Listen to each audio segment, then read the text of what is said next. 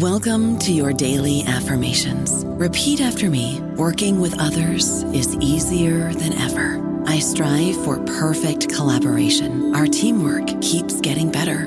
Yeah, affirmations are great, but Monday.com can really get you the teamwork you desire. Work together easily and share files, updates, data, and just about anything you want all in one platform. Affirm yes to start, or tap the banner to go to Monday.com. Lucky Land Casino, asking people, what's the weirdest place you've gotten lucky? Lucky? In line at the deli, I guess? Aha, in my dentist's office. More than once, actually. Do I have to say? Yes, you do. In the car before my kids' PTA meeting. Really? Yes. Excuse me, what's the weirdest place you've gotten lucky? I never win and tell. Well, there you have it. You can get lucky anywhere, playing at LuckyLandSlots.com. Play for free right now. Are you feeling lucky? No purchase necessary. Void where prohibited by law. 18 plus. Terms and conditions apply. See website for details. Welcome to the New Books Network.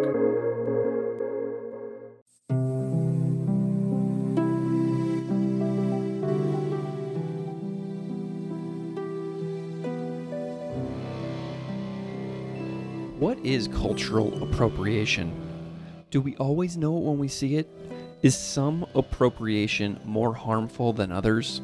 Is there a less harmful way to borrow culture without doing actual harm?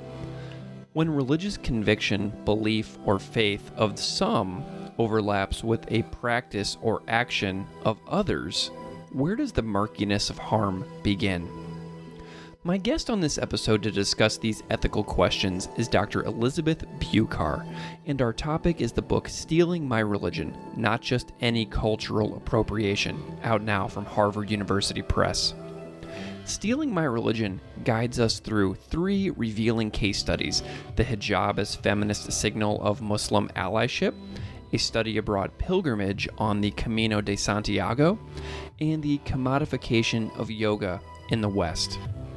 Dr. Liz Bucar is Director of Sacred Rites, Professor of Religion, and Dean's Leadership Fellow at Northeastern University. She is an expert in comparative religious ethics and is the author of 3 books, including the award-winning trade book Pious Fashion: How Muslim Women Dress from Harvard University Press in 2017. Bucar's public scholarship includes bylines at The Atlantic, Los Angeles Times, and Teen Vogue. You can follow her on Twitter at BucarLiz, and you can follow me on Twitter at classical_ideas. Thank you so much for listening.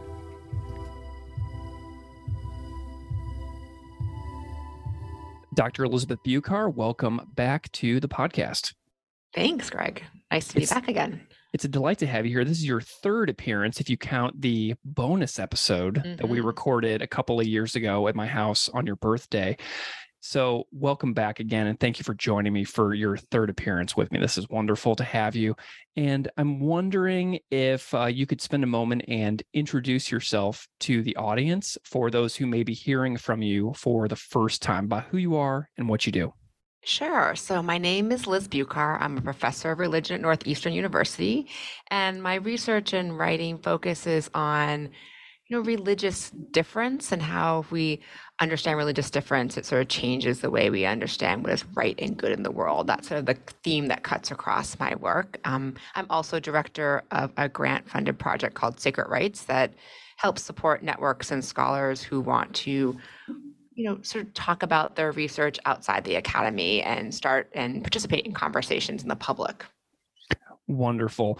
So, you were here. It's been a while now, but pre-pandemic, I think it was just before the pandemic, we hung out and we talk about your other book, Pious Fashion, which was released in 2017, and then it was issued as a paperback in 2019. So, I'm always curious about the in-between times for people between books, and I would love to know kind of like what sorts of doors Pious Fashion opened up for you and how that book may have altered, if at all, like the course of your career and thinking. Tell me a little bit about that in-between space after Pious Fashion came out. Yeah, so a big question. And actually, that book, if I look back on it, is really very much a turning point, I think, in my career. So I kind of want to answer that the second part of your question, like how has it changed the course of my career? Because I think that it actually has, surprisingly.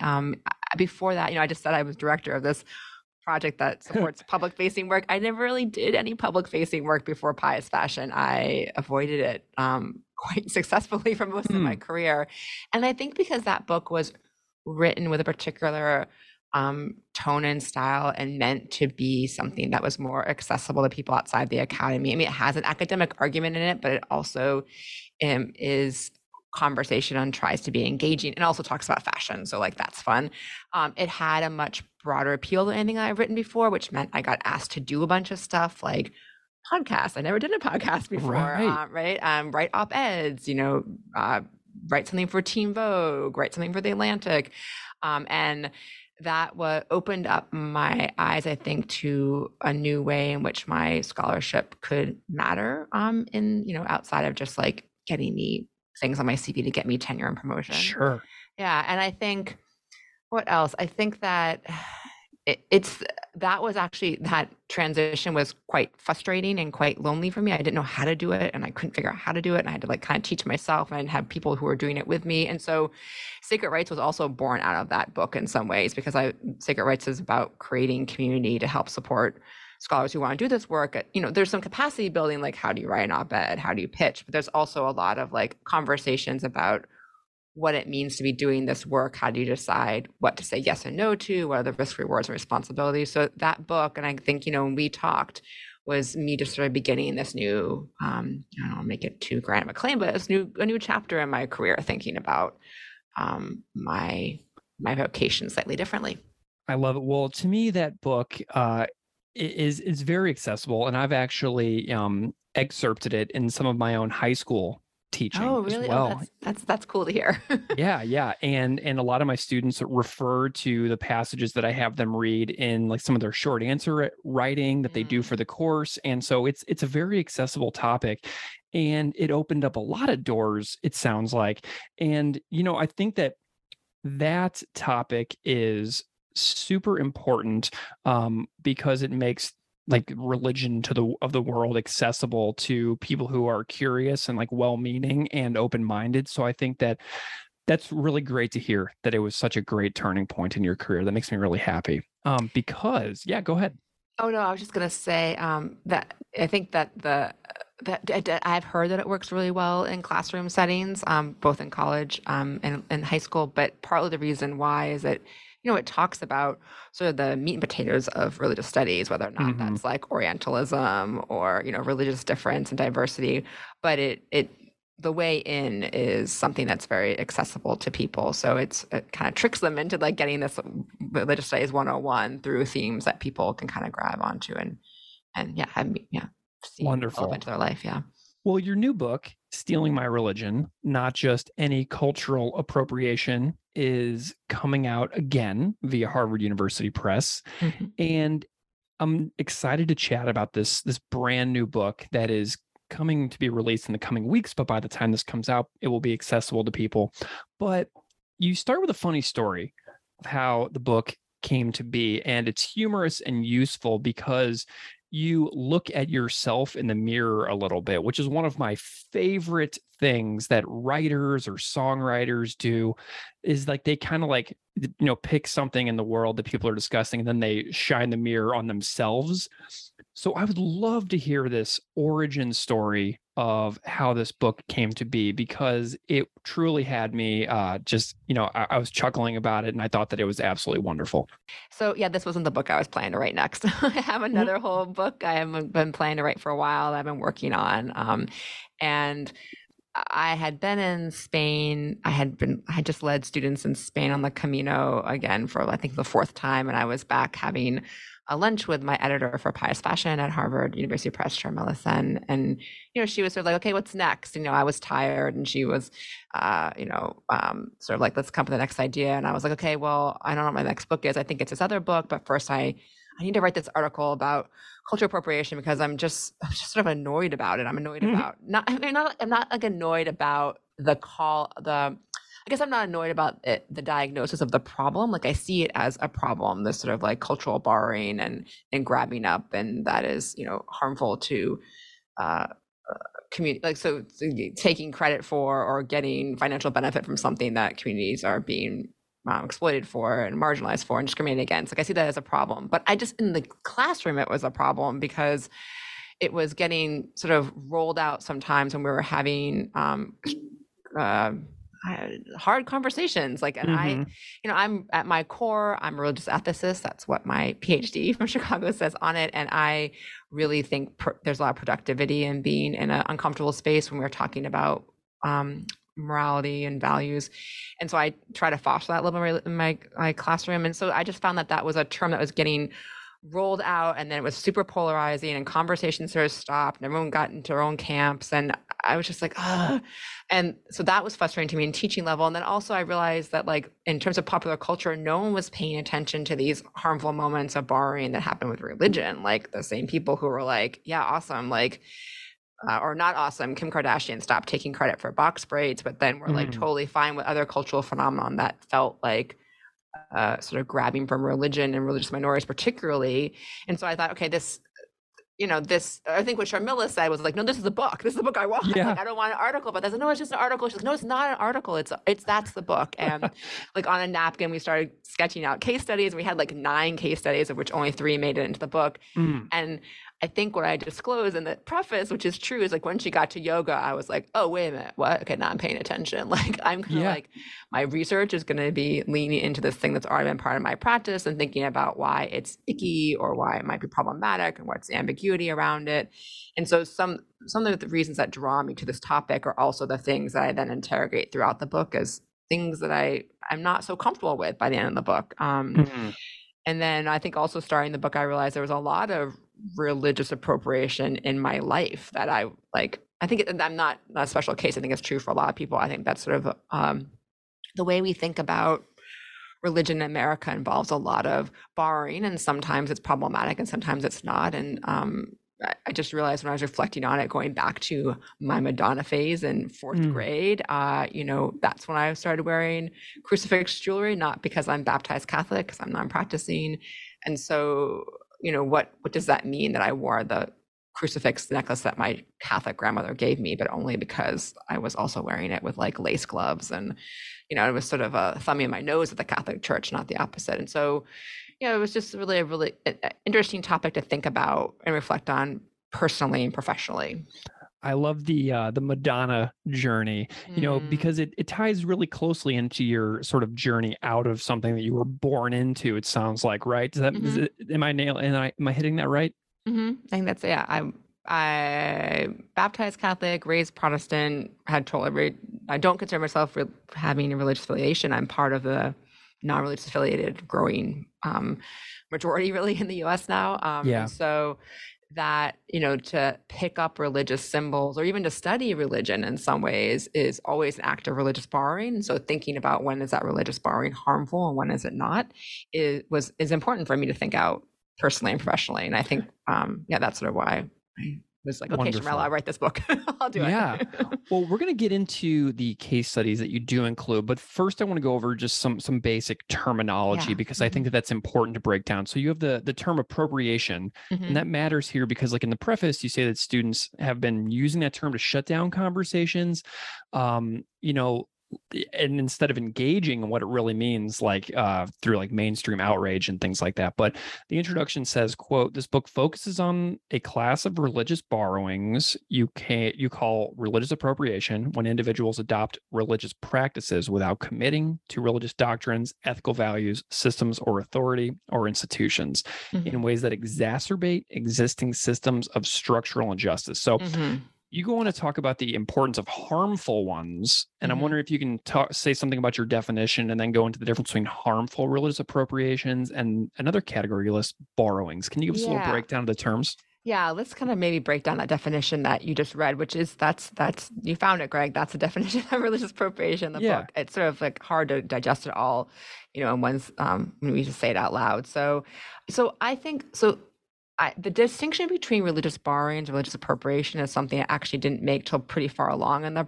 project, and I realized I had to because all my readers, whenever they saw the word appropriation, they just assumed I was saying it was a negative thing and that it was problematic and that we should stop doing it, because we're really conditioned now to think about cultural appropriation as a bad thing. And so I wanted to make space for the fact that sometimes religious borrowings are more neutral. And actually, this is not a book about stop interacting with other religions that aren't your own or stop all religious borrowings. Like, A, that's not possible. It's just religions don't have fixed boundaries. It's just not the way religions work.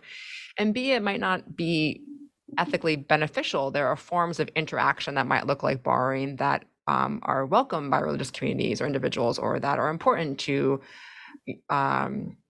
religious literacy, which I mean not just like, do you know the 5 pillars of Islam, but do you have sort of a deep understanding of worldviews and value systems. So I've tried to differentiate between borrowings and appropriation. And then the things that are appropriation are the ones that I think are more ethically fraught. But again, like, it's a spectrum. So you kind of have to look at each one in context really carefully. And then if we go back to the definition that you read, partly what I'm looking at is, so that definition talks about how it's when individuals adopt religious practices.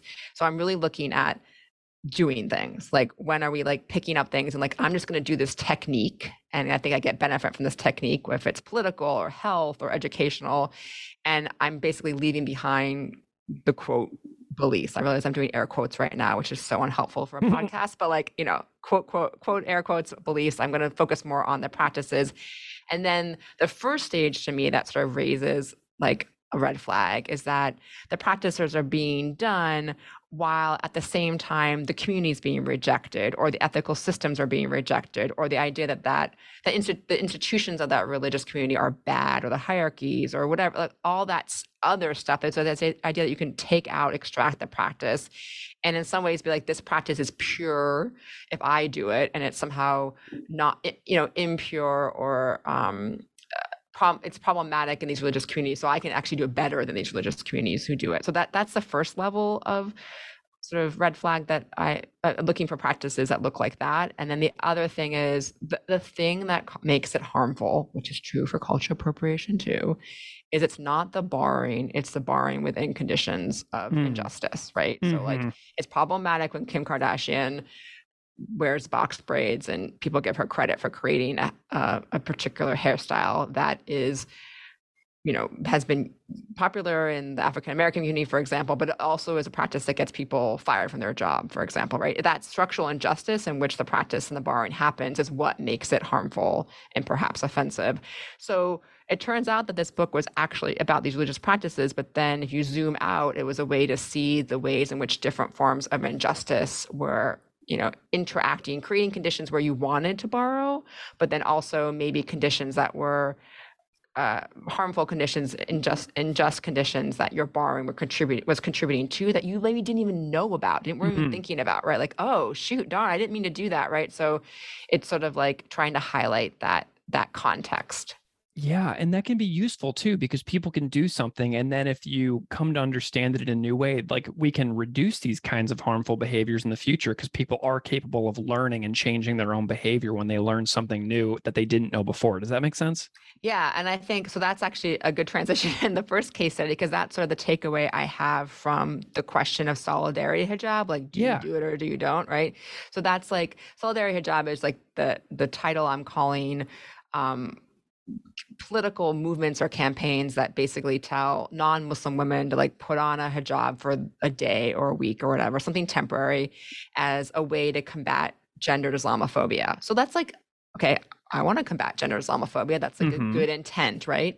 But then when you look more carefully about how, not all, because there's not the same reaction to this practice for the entire Muslim community, but if you look at the reaction by some Muslim women, and the group I'm focusing on particularly are Black Muslim women based in the US at these movements, these solidarity hijab movements, and how they feel like it's tokenizing and centering non-Muslim women in the political conversation and virtue signaling, the ways in which it seems offensive and harmful to them. Once you understand that, and you understand the way that the hijab functions in the community itself, because it's a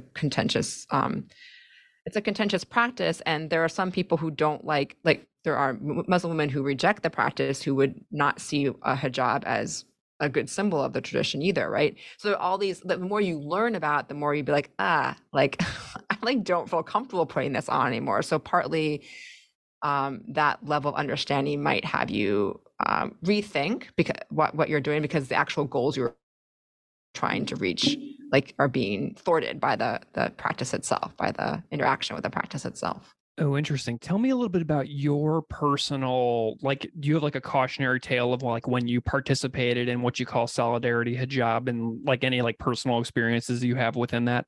Yeah, so I mean, I have worn hijab for field work in conditions where that was expected or legally obligated, for example, in Iran. But that's not quite what I'm talking about, because as you know from that last book, I've spent a lot of time thinking about religious dress and particularly Muslim women's clothing. But I'm thinking more about something like the Women's March, when an image, that iconic image by Shepard Fairey of a Muslim woman wearing a stylized image of a Muslim woman wearing a flag hijab. When that image came out, was that 2017? Is that right? Yeah, 2017, like right around, it was a protest image against the inauguration of Trump. It was picked up. He had three images of three different sort of minorities that he thought Trump was going to come against. It was the one that the Women's March really picked up and circulated in a bigger way. And when that first happened, I was like, this is like amazing. Like my secular feminist friends who sort of like are antagonistic to religion have suddenly adopted this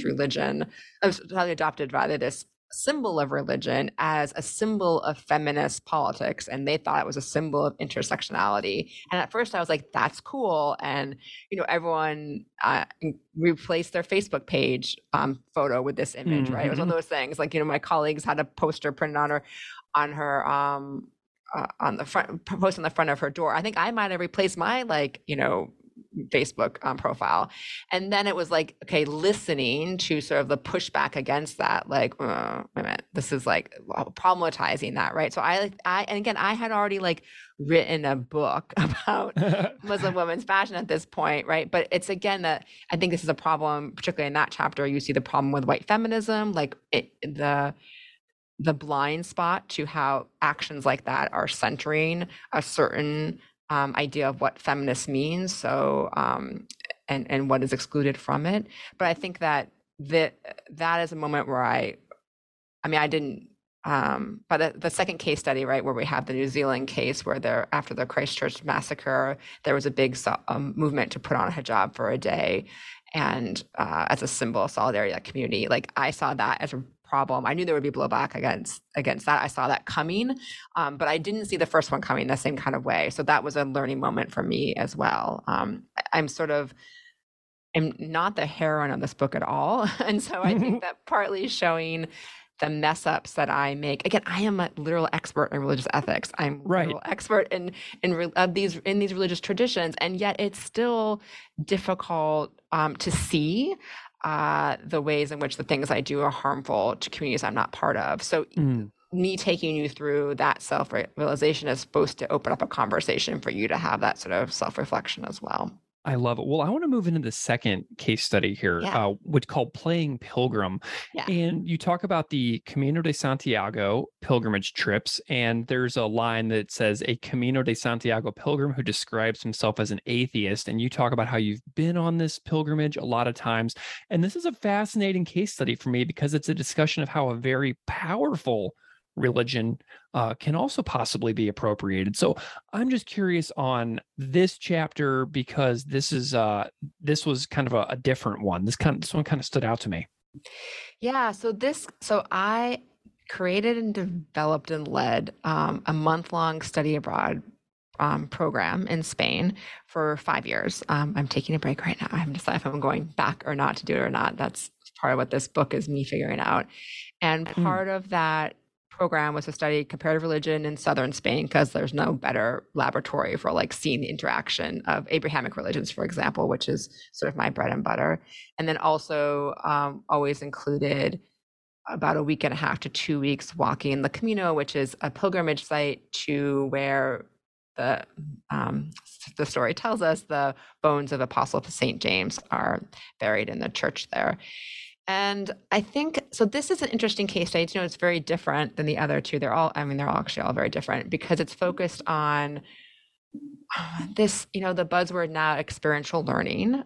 So what does it mean to have a study abroad program where trying on a religious practice is like core to the curriculum? Like I literally I always have a couple Catholic students and I sometimes have a handful of Protestant students, but the majority of my students don't have a personal connection to this tradition. And I'm basically like try on being a pilgrim, and they all come because they're like, oh yeah, that's like definitely gonna like change my life, or I'm gonna understand the meaning of life, or I'm gonna like figure out something. But they don't have any intention of like understanding Christianity or Catholicism. They just want to experience this big experience, right? So I mean, I think that the case study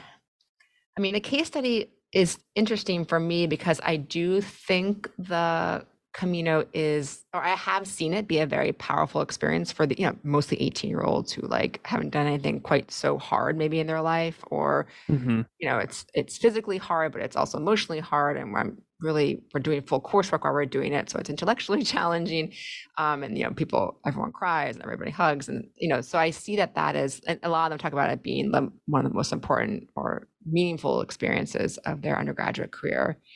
But then also balancing it with the fact that like, they're like trying to like do pilgrimage right in some authentic way, which they think they can do while rejecting everything about Catholicism or Christianity. And interesting. And so it doesn't like does it really create religious understanding, or does it just reinforce this idea that they deserve to take and borrow whatever they want to for their own self-actualization?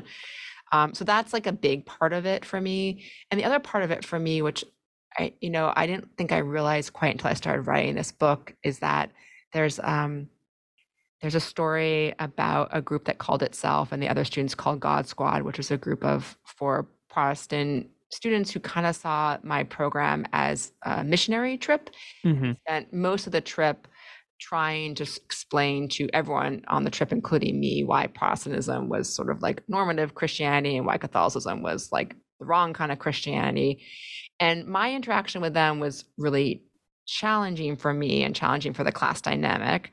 But it also really showed me, and I'll let people read that story for themselves, because what they do is sort of like a little bit shocking. But then also I think for myself, it was really helpful to see like what I felt as a leader of this sort of program was problematic. Like if the idea is that they're supposed to go there and have a crisis of faith, like I don't want to be leading programs that are about having crisis of faith. Like that's not my job. Right. But then on the other hand, this program, you know, one thing that I really spent a lot of time talking about, which most people who do the Camino don't talk about, is that there's a religious history in Spain that's erased by the Camino, and partly it's this dark history of how religious minorities are treated by particularly Muslims and Jews, you know, when Christianity becomes dominant again. And so St. James, his nickname in Spanish is Santiago, but his other nickname is Matamoros, Moor Killer. And there's all these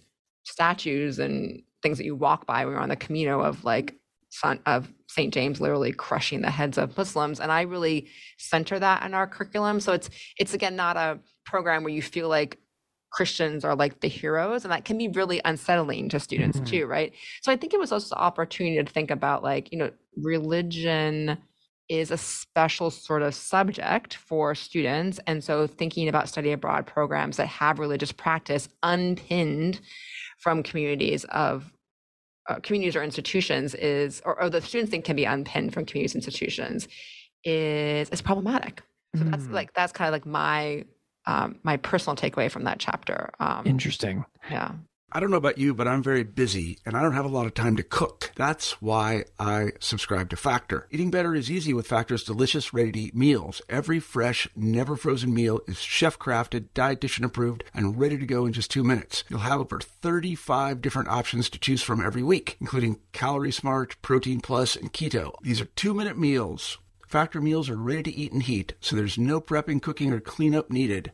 They're flexible for your schedule, Get as much or as little as you need by choosing your meals every week. Factor is the perfect solution if you're looking for fast, premium options with no cooking required. Sign up and save. We've done the math, and this is important. Factor is less expensive than takeout, and every meal is dietitian approved to be nutritious and delicious. Head to factormeals.com/NBN50 and use code NBN50 to get 50% off. That's code NBN50 at factormeals.com/NBN50 to get 50% off. Yeah, and well, the name Matamoros as well is really fascinating because whenever I used to live in Mexico, and there's a town called Matamoros, very close to the U.S. border, and the first time I came to understand what that translation meant, it was very shocking for me. Very shocking.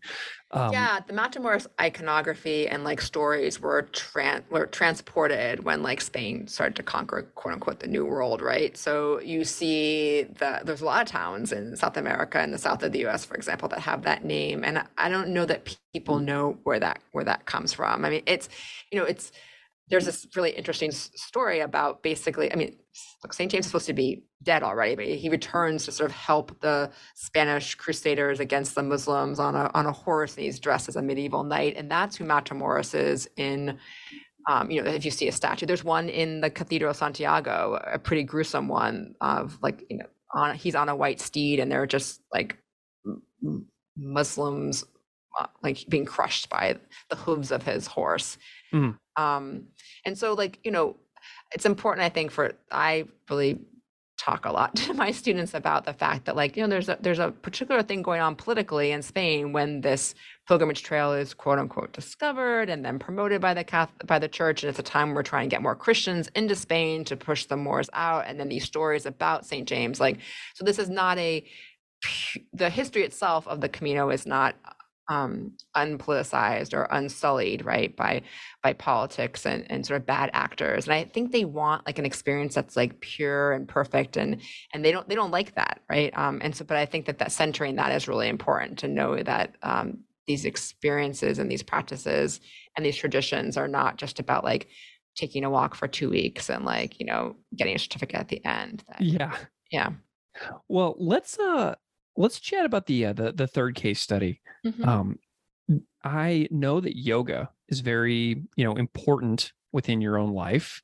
And I want to hear the story about, you have a quote in the book that says, a yoga practitioner who insists her practice is merely therapeutic.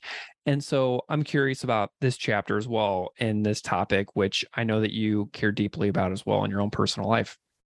Yeah, so I think this chapter for some readers is the hardest because so many people in the US are so devoted to yoga practice. And I think there's this understanding that like when you pick up a practice, even a religious one, for health reasons, like you're totally entitled to do it because we're all able, we should all be able to pursue health no matter what. And so one thing this chapter does is raise the question of like, does your own pursuit of health come at the expense of others, which I think became very clear to us during COVID that it can be, right? You can have live in a community with very low transmission rates or low death rates of COVID, and partly sometimes that comes at the expense of other communities or the U.S. compared to other countries in terms of our vaccinations and things like that. But yeah, so I do have a long history with yoga. I have a mother who learned how to practice yoga in the 70s from PBS, and then was a yoga teacher most of my life. And then I practiced for therapeutic reasons for a back injury related to an injury from rowing in college. And but when I say therapeutic reasons, I sort of see that yoga has been in some ways splintered in the US into these two categories where there's like, I call it respite yoga, like sort of therapeutic yoga to feel good, be healthy, look good in a pair of leggings, fix your back, chill out at the end of the day, whatever, and being very severed from devotional yoga that might have systems of rules, ethical behavior supposed to follow, understandings of metaphysics or the world, have ties to particularly Eastern religions and communities of practice. And so part of this is again a story of the US, like what gets left behind to make yoga as American as apple pie. I think I say at some point, right? Like, what is seen as so foreign, right? So it's like brown bodies, Asian religions, like these things get left behind to make yoga seem more accessible. So that was an interesting chapter. Again, it's a chapter that Sharmila lured me to the project with. And for that chapter, each chapter has primary research, but the one for that was I got certified to teach because I wanted to get an inside look at how one lineage talked about religion or disclaimed religion. And the lineage I got trained in is one that used to be devotional yoga, used to be, basically an ashram sort of model, like a religious community of devotees that lived in community and just worked in that community and kind of gave up worldly possessions and things like that.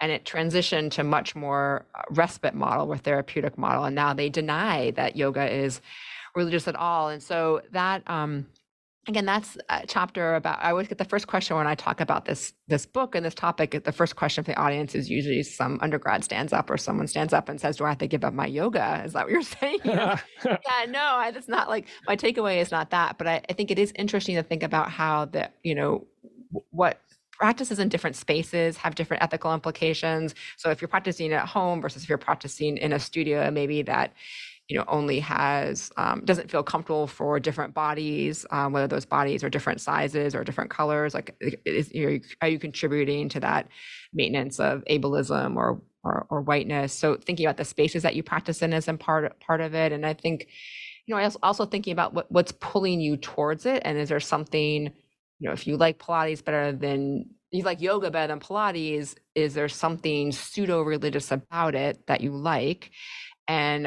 But at the same time, are you judgmental of the religious traditions that, have inspired this?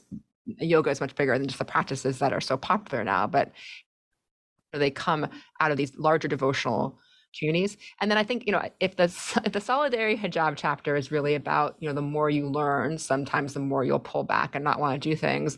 The yoga chapter and the conclusion are a little bit more like the more you learn, you might be doing religion, like you might just start religioning, right? You might find that you actually, the devotional thing, like, so just know these are like serious practices. You might, and there's a lot of people I went through training with, for example, who have a very serious yoga practice. And even if they wouldn't, some of them would adopt the world religion, some of them wouldn't, but it does, the ideas and the ethics and the metaphysics, the stuff, the beliefs behind it that you thought you weren't engaging with because the practices were safe to do. You might start to they might start to be internalized, right? And so I think that's another takeaway from the book, that these things, if you're Mallory Nye, who is an independent scholar, has this great line, like, if religion is a verb, not a noun. So if you are doing the things you're religioning.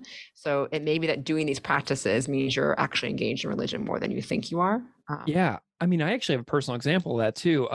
There's a big movement in Zen to just talk about how it's like not a religion and things like that. And whenever I moved to Buffalo, I went to a couple of sittings with the local Zen group here, and there's a lot of liturgy that goes on. And then they did start describing it as a religion, but I was like talking about it back in Missouri with a Rinzai person who was like, yeah, this isn't really religious.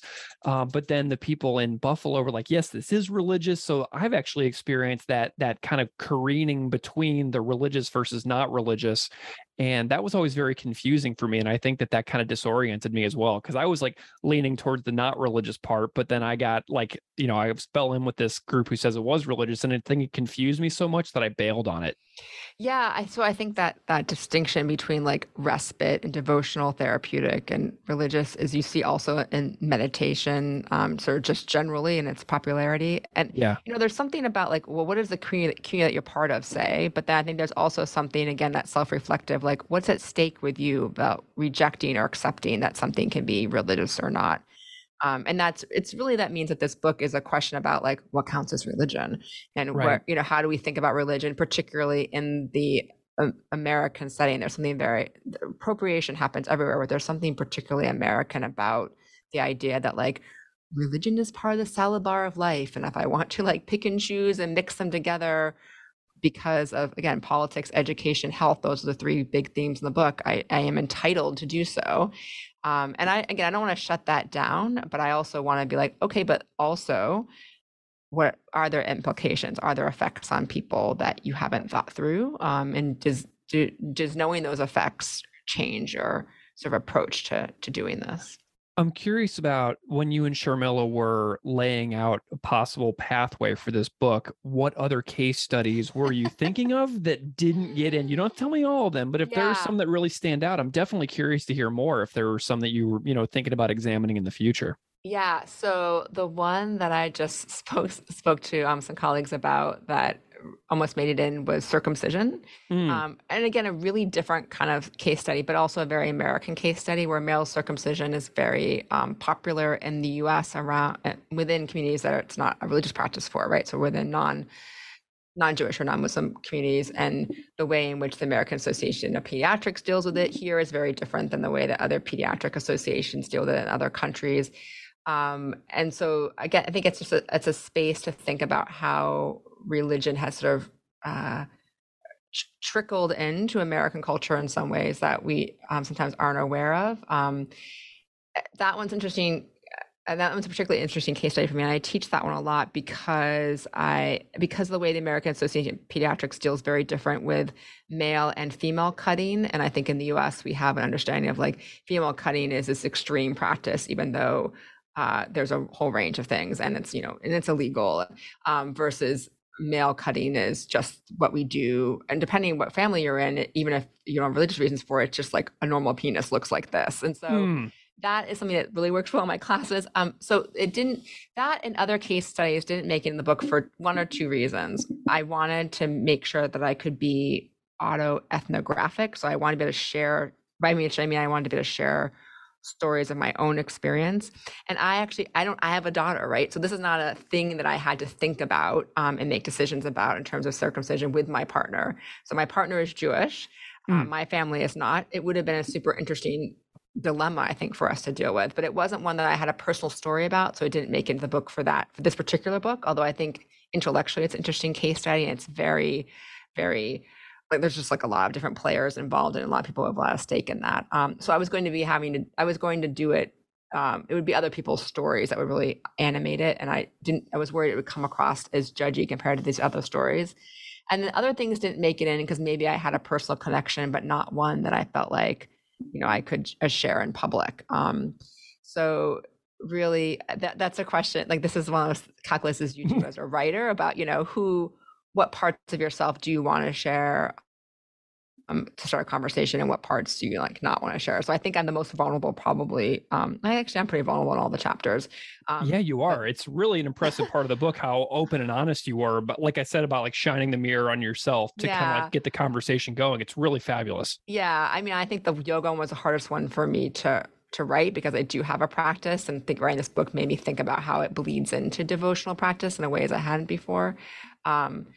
But yeah, I mean, there were I can't remember all the case studies. I just think, there were just so many ways in which religion is part of popular culture. I mean, there's a whole thing now with satyrs and you pick any religious practice, and then you can find something that is picked that is communities outside communities or outsiders pick up that practice and if that's beneficial to you as religious practice, maybe it's beneficial to me in some ways. But, yeah. I'm wondering before we conclude this conversation, if you have any updates you'd like to talk about sacred rites at all, if there's any kind of comprehensive report or comments that you have for the audience. Comprehensive report. Okay. Yeah. So I just got back. We're recording when I've just returned from a retreat that was a joint project with Sacred Rites and the Forum for Theological Exploration. So we did a retreat on writing as vocation for a cohort of doctoral students of color. And that was really, really great because the retreat was not only public writing, but just thinking about scholars as writers and what, if I had thought of myself as a writer before, I only started thinking of myself as a writer since Pious Fashion, really. So since my book before this book. And I think if I had thought about myself as a writer before, I wonder what that would have meant in terms of not only what I would have written or how I've written, but how my relationship to writing and how I might have found it more energizing and sustainable and less exhausting. So that's part of doing these collaborations has been part of the work. We also have, we just recently got 2 new grants to support another 4 or 5 rounds of training. Actually, I'm really excited around a couple cohorts focused on scholars who work on the intersection of race, religion, and justice, and those are supported by the Luce Foundation, and another cohort focused on scholars who are working on sexuality and sexual difference, and that one is sponsored by the Carpenter Center. So we've just spent, Greg, you've been part of this. We've just spent the last 9 months doing a whole curriculum review. Like, we taught our curriculum for 3.5 years, and we wanted to do sort of a review, particularly around being more conscious about our sort of anti-racist mission. And so we sort of did an anti-racist revamp of the curriculum with focus groups and revisions, everything. And we just reproduced everything. And Greg was so kind to come on board and help us with the editing of these, the audio parts of our, we have these podcast versions of our lessons that we'll do on online training. So we have a lot of things going on. So stay tuned follow Sacred Writes on Twitter. And we, particularly if you're interested in trainings, keep your eyes open, because those are free and sometimes even come with a stipend to participate. And they can be great for finding community to do this kind of work. Well, Dr. Liz Bucar, where can people find you if they want to follow along and know more about your work? So my Twitter handle is one place to start. So that's @BucarLiz. And I also have a website that's actually just relaunched for this book, which is fun. And that's a place to see where any media coverage I have, I'll try to keep that up to date. And also my upcoming talks for the fall. I'm doing quite a bit of talks around the book release, for example. So those will all be updated there as well. And that's LizBucar.com. Wonderful. Thank you so much for joining me today. This has been a real pleasure to chat about your brand new book, Stealing My Religion, Not Just Any Cultural Appropriation, coming from Harvard University Press. Thank you so much for being here. Thanks, Greg. It's always great to talk to you.